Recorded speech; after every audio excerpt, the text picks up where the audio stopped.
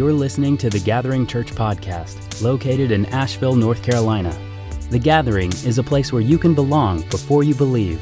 To find out more, visit gatherasheville.org.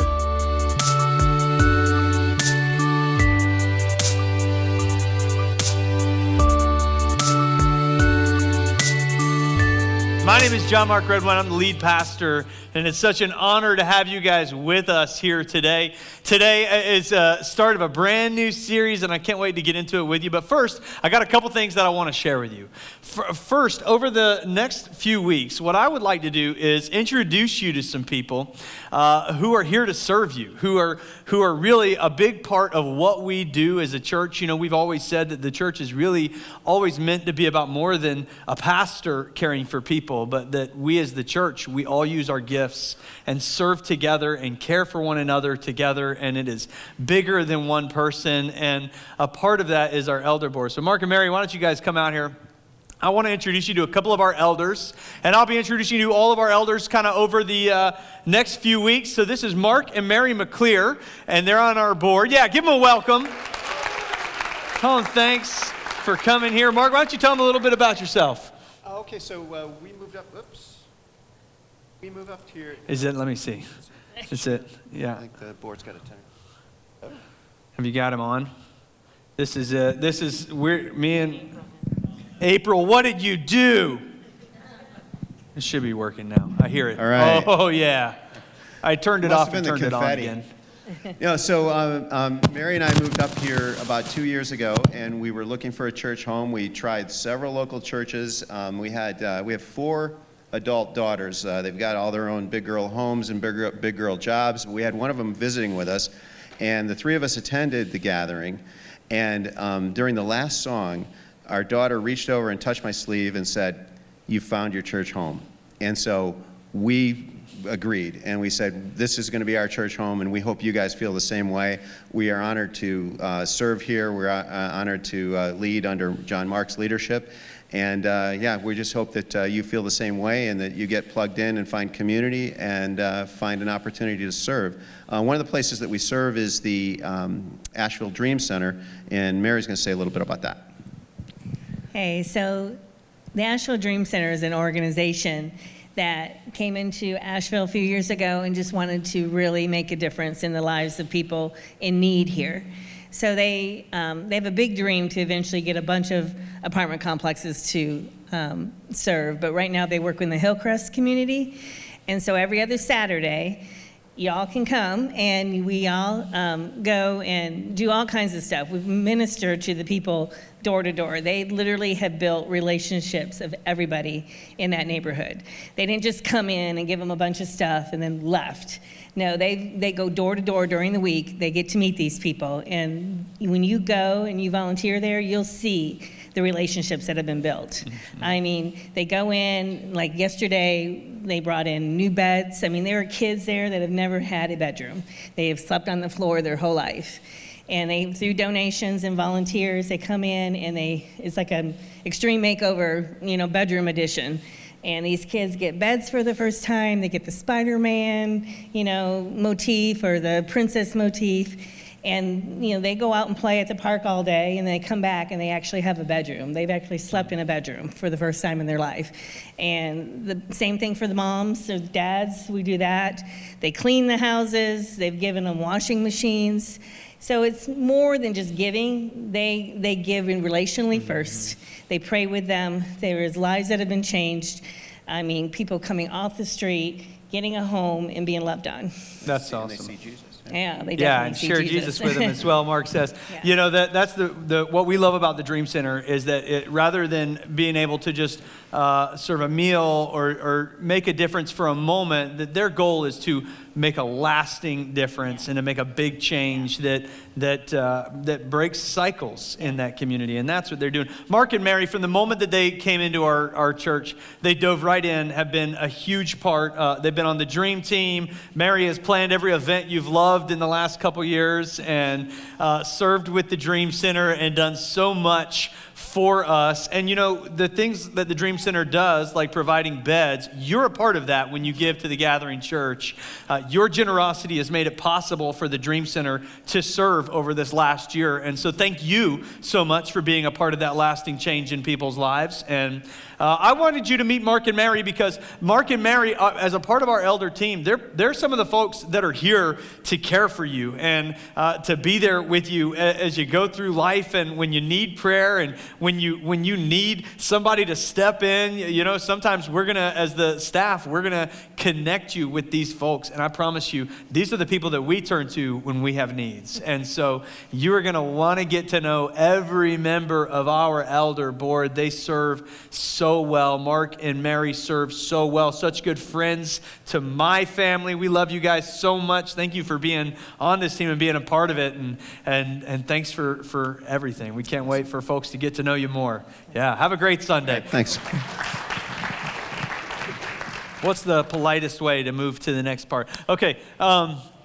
So I'm sharing with you about the Dream Center, or having Mark and Mary share with you about it, because it's one of the areas that we give to with our legacy offering. We're gearing up right now for our legacy offering that we take up. It's our year-end giving. We only do one big giving campaign every year at the Gathering Church. At the end of the year, we call it our legacy offering.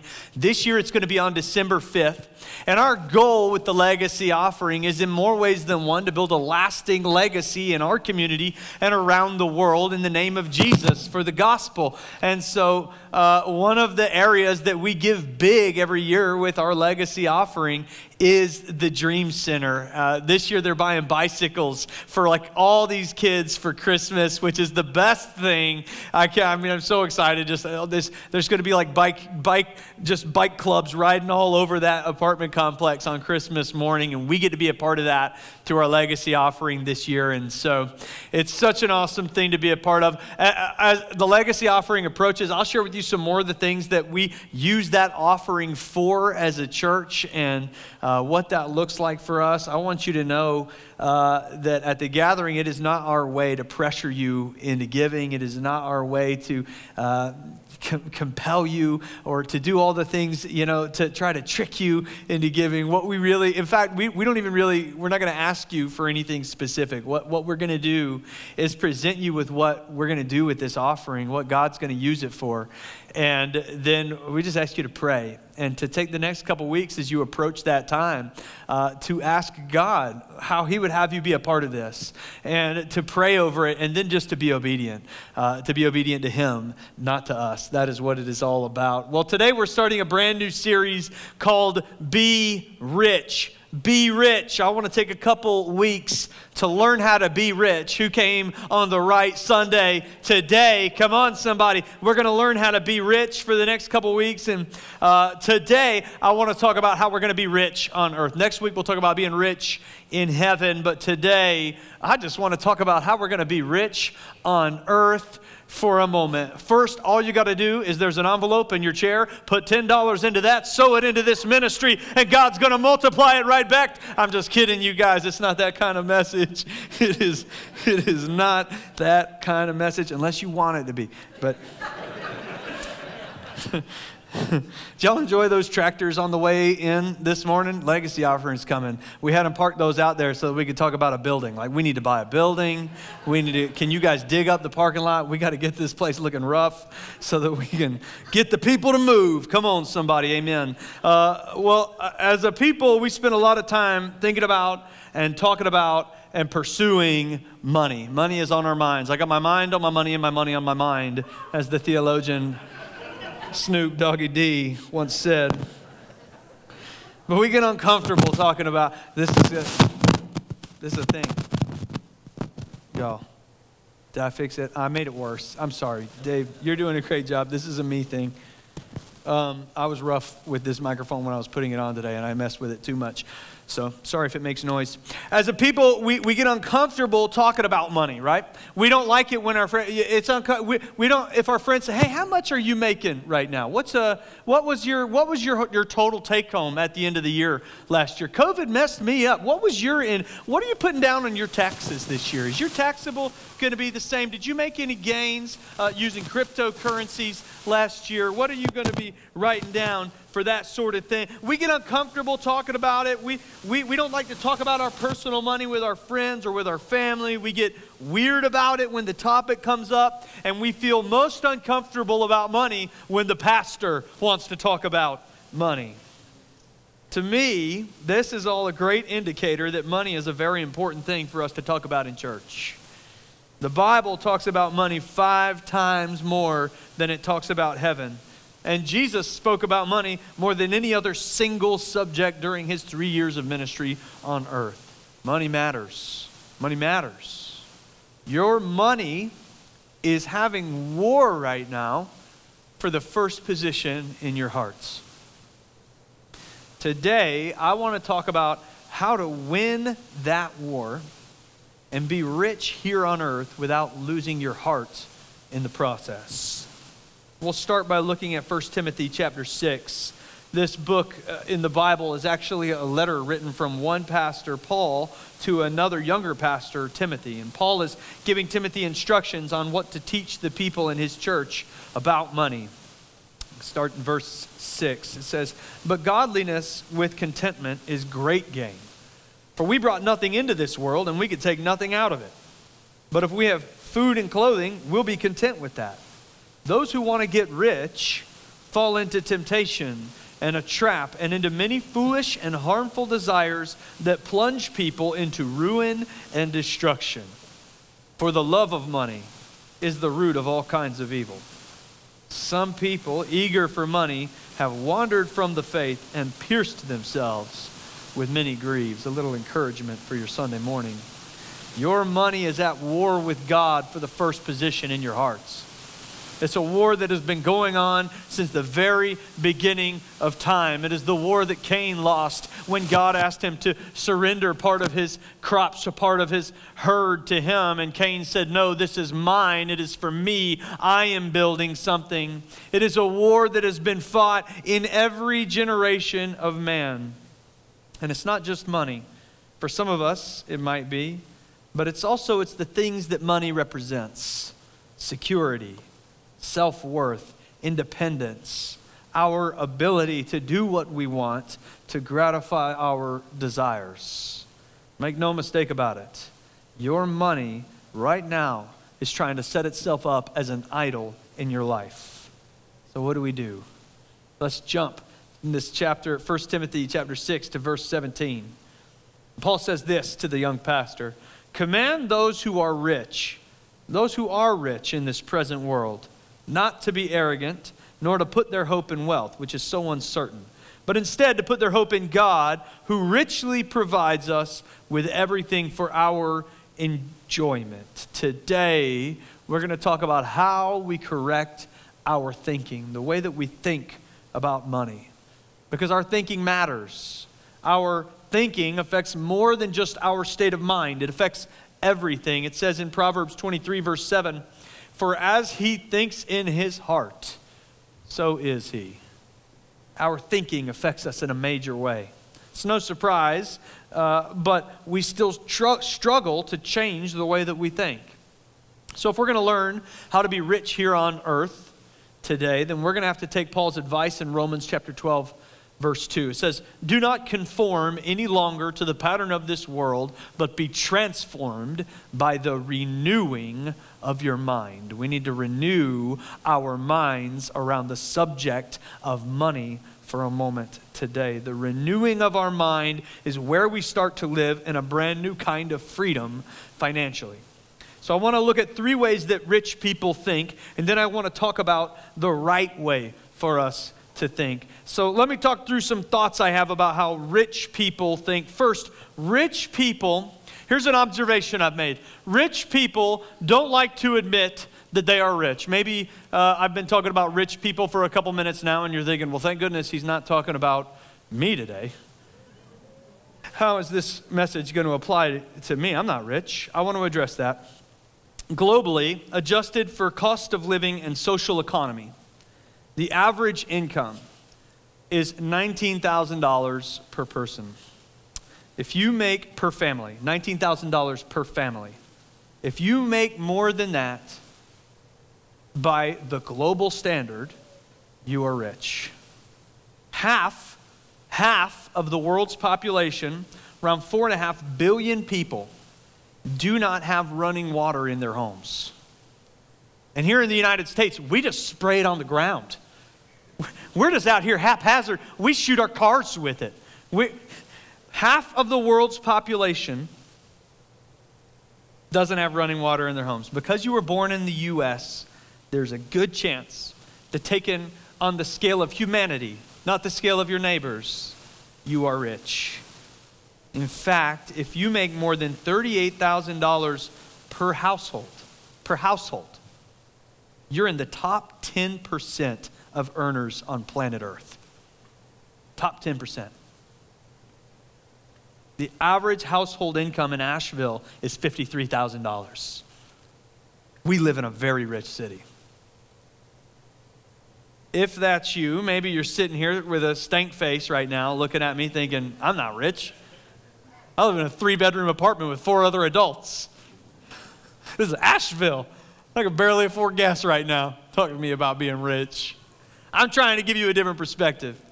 Let's define being rich as having more than we need to survive, because so much of the world doesn't even have what they need to survive. So let's talk about being rich in the context of having more than we need to survive. The first step to being rich here on earth is admitting, hey, maybe I already am. Now you just have to learn how to perceive it, and you have to learn how to steward it. Everybody defines rich simply as having more than what they have. That is the standard definition of being rich. It's having a little bit more or a lot more than what I've got right now. We're not afraid to identify other things about ourselves, right? If you're tall, you'll admit you're tall. If you're athletic, you'll admit you're athletic. But if I asked who was rich in here, nobody's going to shoot their hand up.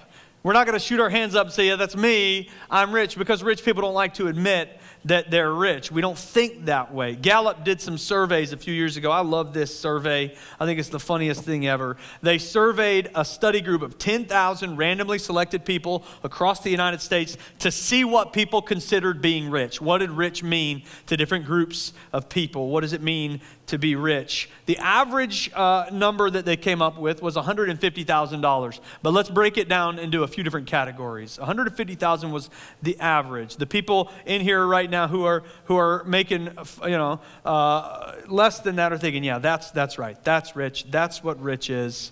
That's what rich is. It's not me, it's that. But then Gallup went and talked to the folks who made $150,000 a year, and they asked them, who is rich? And their answer was people who made around $450,000 a year. Their answer was people who made around $450,000 a year. And so then Gallup said, well, let's take this further. And they did a survey of people who subscribe to Money Magazine. Now let's just go ahead and assume that if you're getting Money Magazine sent to your mailbox once a month, you're the kind of person who who knows how to make money already. You're reading about it, you're thinking, yes, portfolios, things like that. The average subscriber of Money Magazine classified rich as somebody who grossed $5 million per year. $5 million per year is what they consider to be rich. Gallup surveyed people who made $34,000 to $38,000 a year. Their answer was $75,000 a year is rich. $75,000 a year is rich. Somebody with Money Magazine is like $5 million. Somebody over here making the national average, the global average, is saying 75 would be rich. That would be rich. I could afford a car payment. That'd be rich. Do you know what we learned from that survey? We learned that nobody is rich, but everybody knows someone who is. Nobody is rich, but everybody knows someone who is. Rich people don't like to admit they are rich. It is time to admit that perhaps on the global scale as a person, maybe I'm rich. 2 Corinthians 8 and verse 9 says, you know the generous grace of our Lord Jesus Christ, though he was rich, yet for your sakes he became poor, so that by his poverty he could make you rich. He has made you rich because God trusts you to do something with it. Look at verse 11. You will be made rich in every way so that you can be generous on every occasion. Most of us, by many different metrics, are rich. It's time to admit it so we can do something good with it.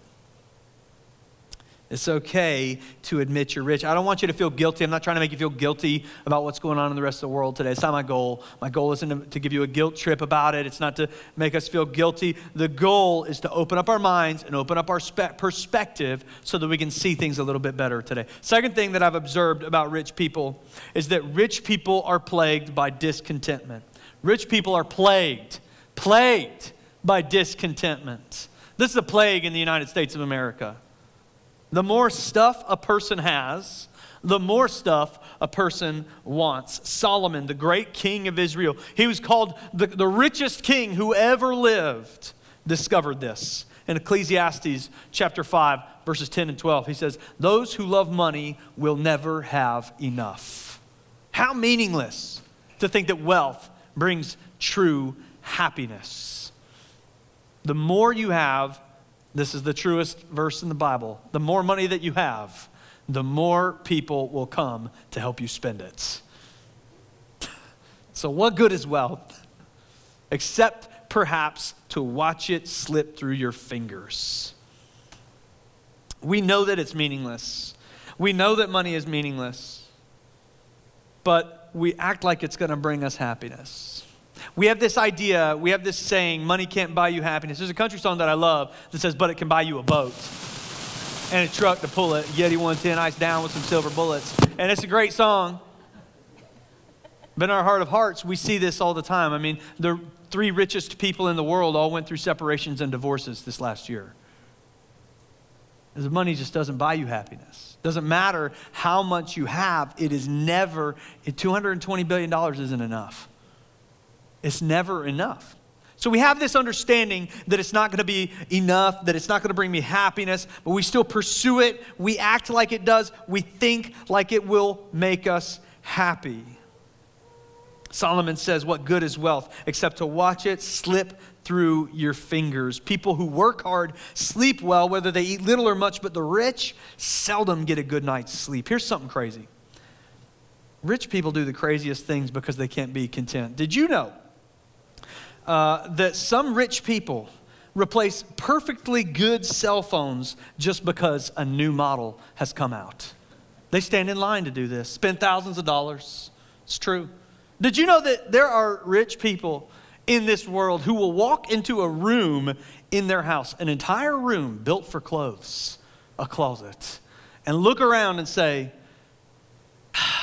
I've got nothing to wear.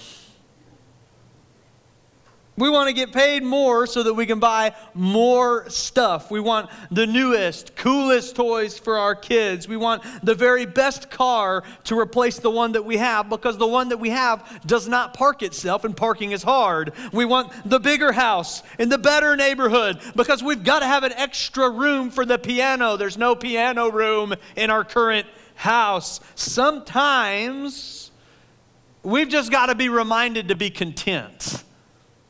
We got to remember what contentedness is.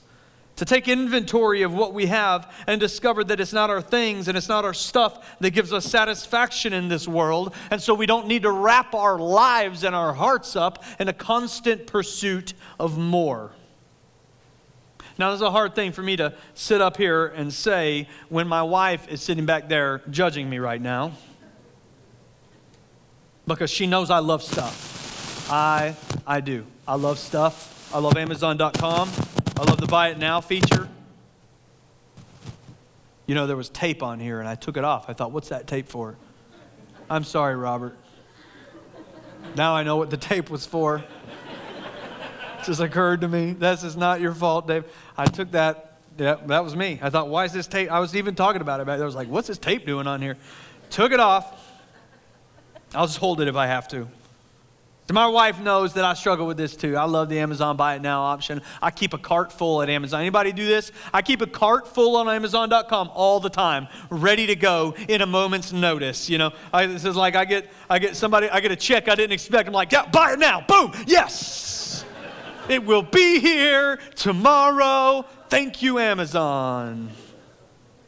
I struggle with being content, and it creates stress for me and desire, which leads to less money, which means I've got less finances to leverage for the good of others or to give away. And as I study these scriptures, the truth that it tells us about what it means to have money, I'm challenged to do better, to learn more about contentment so that I can live more generously. Rich people are plagued by discontentment, and rich people live with a false sense of security. They live with a false sense of security. There's this idea that goes around our minds that says we can save our way to being secure. That if we can just get that account to a specific place, or we can get our income to a specific place, or shave our expenses to a specific place, we will finally be secure. We will have the sense of security that we are in such desperate need of. This mentality says I can save myself if I just have enough money. I wonder, how much money would you need to secure your future against all possible realities? The answer is more than you have right now, which feeds into more discontentment, which makes it harder for you to admit that you are rich, which feeds into a greater need, which makes more discontentment. Listen, I'm not telling you not to have an emergency fund. Be wise with your finances, everybody. Be wise. Go to a financial planner. Have them figure it out for you. Do those things. But your security and your peace that you place in your hearts does not come from a number in a bank account. Proverbs 18:11 says the wealth of the rich is their fortified city. They imagine it to be a wall too high to scale. Money can make life easier. It can provide some good security. It's good to have a savings. I've got an emergency stash of cash in an ammo can buried in my backyard just like the rest of you. I'm not saying don't do that. I'm just saying don't find your peace in something that is unreliable, that is unstable, that is going to always work against you, that is only going to ever serve itself, that is going to come and go with the way of the world. Don't put your peace in it. Don't put your joy in it. Don't make it your life's ambition, because it will abandon you the first chance that it has. We've got to stop searching for our security in something we cannot rely on. So what do we do about all this? What do we do with this information about how rich people feel and how they think? Obviously, the answer is to give all your money to us. You'll feel much better. Sell your house, sell your cars, move into a tent with 3 other families, give your kids' toys away. I'm kidding. But this is how we get sometimes, isn't it? We move from one extreme to the other. We can only view things in the nature of extremes. We deal in the nature of extremes. We don't want to be slaves to our money, but we don't want to be bad rich people. And so we just walk out of there and we think, I'm just going to have to get rid of all of my things. All my stuff's got to go. I'm going to Marie Kondo the house. None of it brings me joy. It's gone. We overreact. And we get in this cycle where we feel guilty and so we make a choice and then we collect again and we pursue. We just get in this cycle of extremes that is never ending. And so let's look at 1 Timothy chapter 6, verse 17 again. It says, but to put their hope in God, who richly provides us with everything for our enjoyment. So we don't need to feel guilty for having money. We don't need to feel guilty for having more than other people have. We don't have to feel guilty for enjoying it. God gave you everything that you have for you to enjoy. However, He does want you to view it differently than the rest of the world views it. And so here's how we think right. Here's how to be rich and to do it right And here's some biblical ideas for how you should view money, how you should see it, how you should pursue it, how you should think about it if you want your heart to remain in the right place, if you want God to win the war for your heart over money. First, I will be grateful. Here's what I'm going to do. I'm going to be grateful, first and foremost, for everything that I have. In 1 Chronicles 29, King David, the great king of Israel, was launching a building campaign.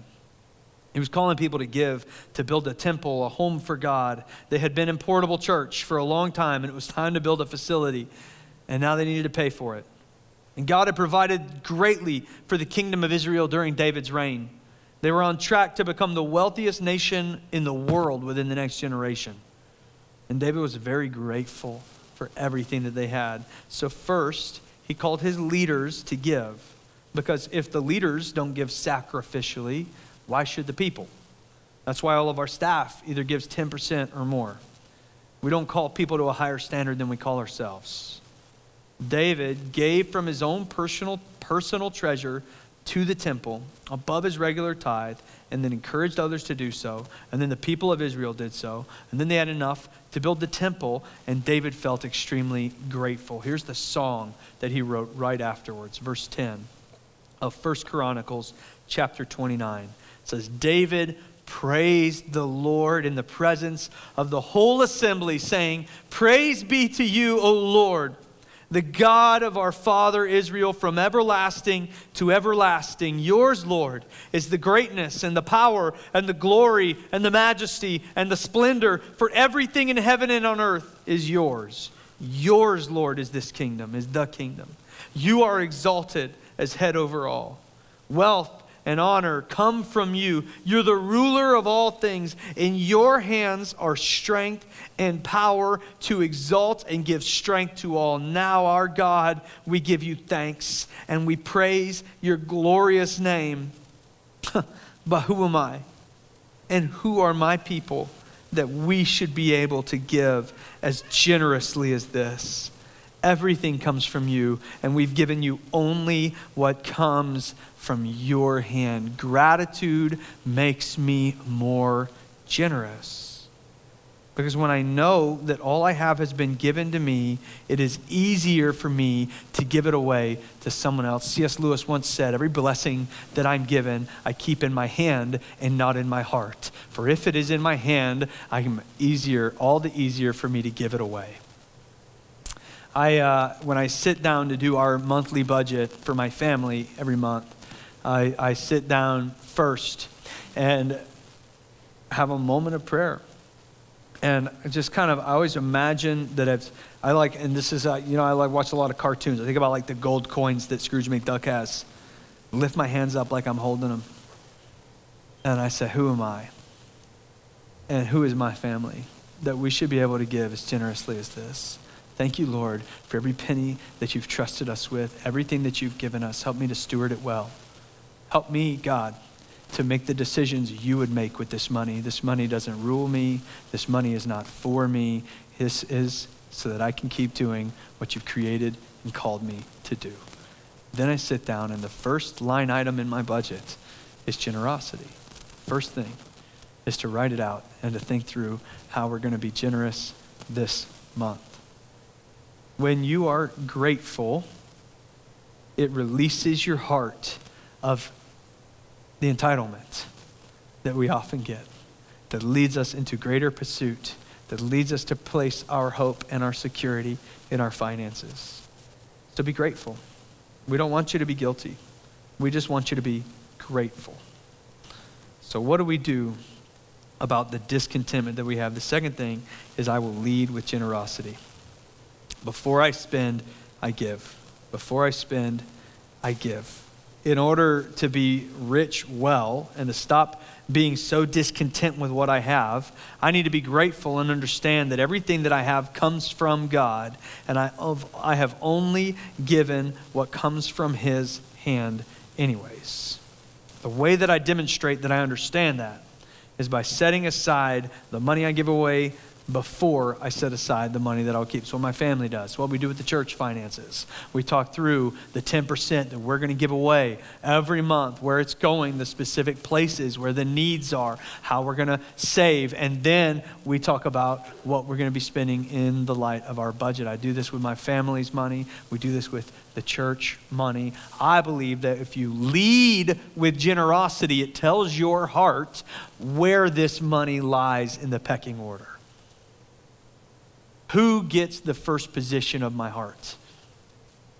Deuteronomy 14:23 says this about the tithe. It says, the purpose of the tithe is to teach you to always put God first in your lives. Tithing is more about leading than it is about law.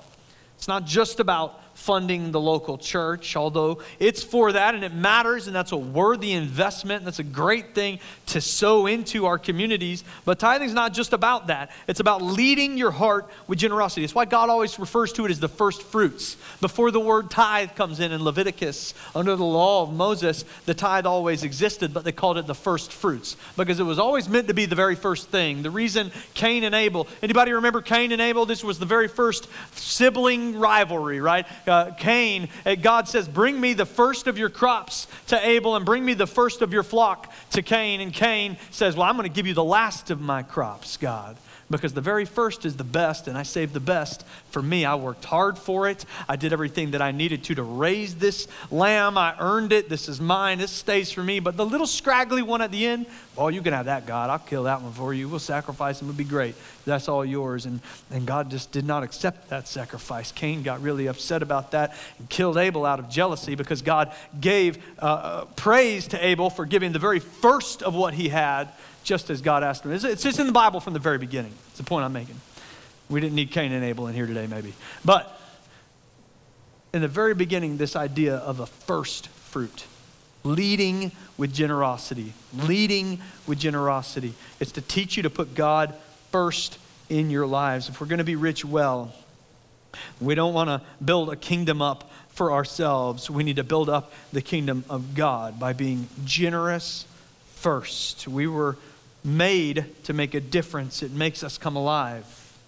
Giving, not just to the church, but being generous as a person allows us to be a difference maker, a person who actually makes a change in others with our money before we do it in ourselves. We give first because Matthew 6:21 says, where your treasure is, your heart will be also. I just don't want my heart to be with my car payment. I don't want my heart to be with my mortgage first. I don't want my heart to be with my grocery budget first, my ever-increasing grocery budget. Please, Jesus, help me. Children just keep getting bigger and they eat more and more. That's not where I want my heart to be. I want to lead with generosity because where I lead, my heart will follow. Where your treasure goes, there goes your heart. Acts 20, verse 35. You're not likely to go wrong here if you keep remembering that our Master says you'll be far happier giving than getting. You will find joy and generosity once you learn to think right about it and you stop putting your hope in your money. We give first. It's the principle of the first. We talk about it a lot here. Because I think the principle of the first is about a whole lot more than money. I think God wants the first of everything in your heart and in your life. But it does start there. It is important that our money goes there. Lead with generosity. And then finally, I will put my hope in God. I will be grateful. I will praise him for what I've been given. I know that I don't deserve it anyways. So I'll give him thanks for it. Did I work for it? Sure, yes. But I'm grateful for a God who provides. I will be grateful. I will be generous. I will lead with generosity because generosity reorders the way that I view money in my heart. And I will put my hope in God, not in my money, not in my salary, not in my stimulus checks. I'll put my hope in God. That's where we put our hope. We don't find security in our finances. We don't build a fortress of our treasures. We put our hope in him. Proverbs 30, verse 8 and 9. Keep falsehood and lies far away from me. Don't have bad thinking. Give me neither poverty nor riches, but just give me my daily bread. Otherwise, I may have too much and disown you and say, who is the Lord? Or I may become poor and steal and dishonor the name of my God. What's he saying here? Jesus talks so much about money. The Bible talks so much about money because the chief competitor for your soul isn't Satanism or Halloween or scary movies. The chief competitor for your soul is you. We got to stop living for ourselves or for the dream or for the vision that we have for our lives that we build with our money.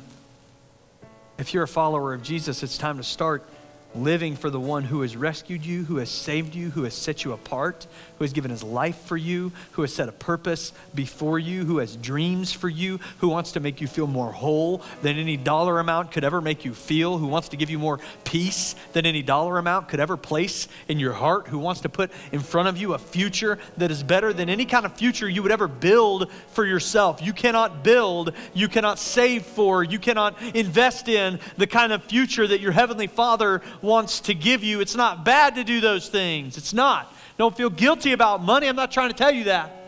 But I'm trying to tell you that if it's the most important thing in your heart is going to wither. And it's going to be filled with false hope. And you're going to build up something that does not serve you.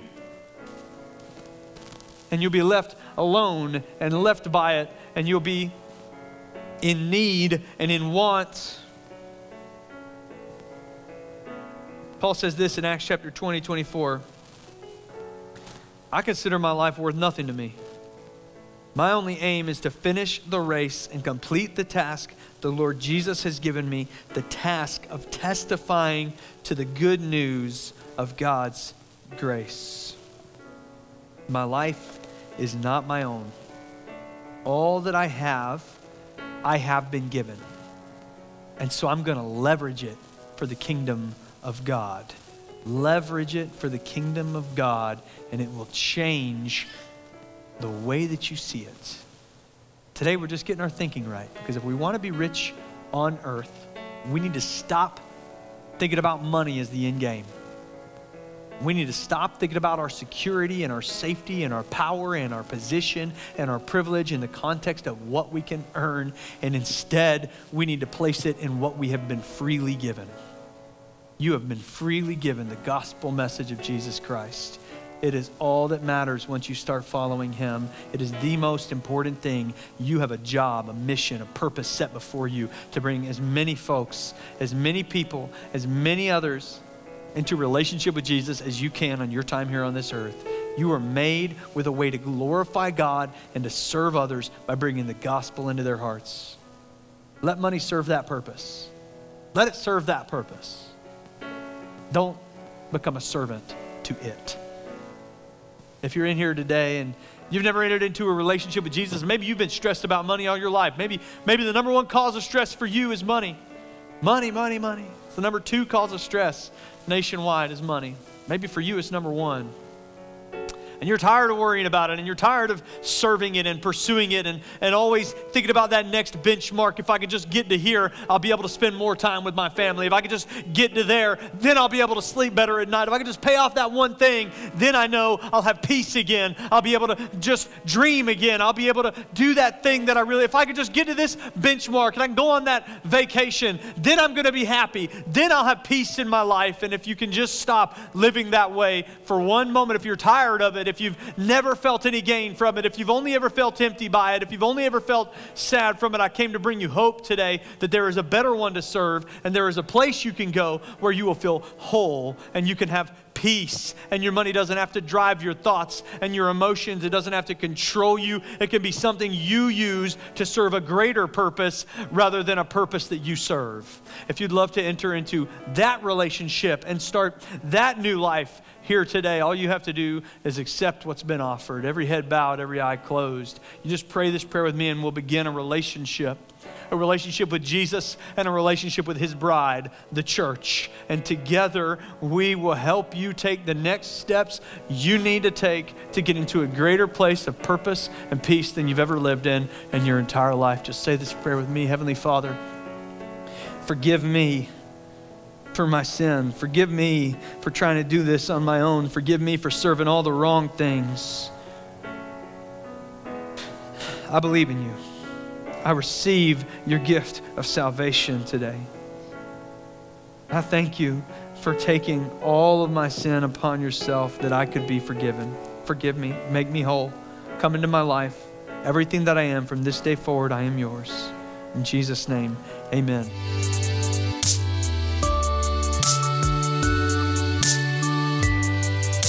The Gathering Church podcast is produced by the Gathering Church creative team.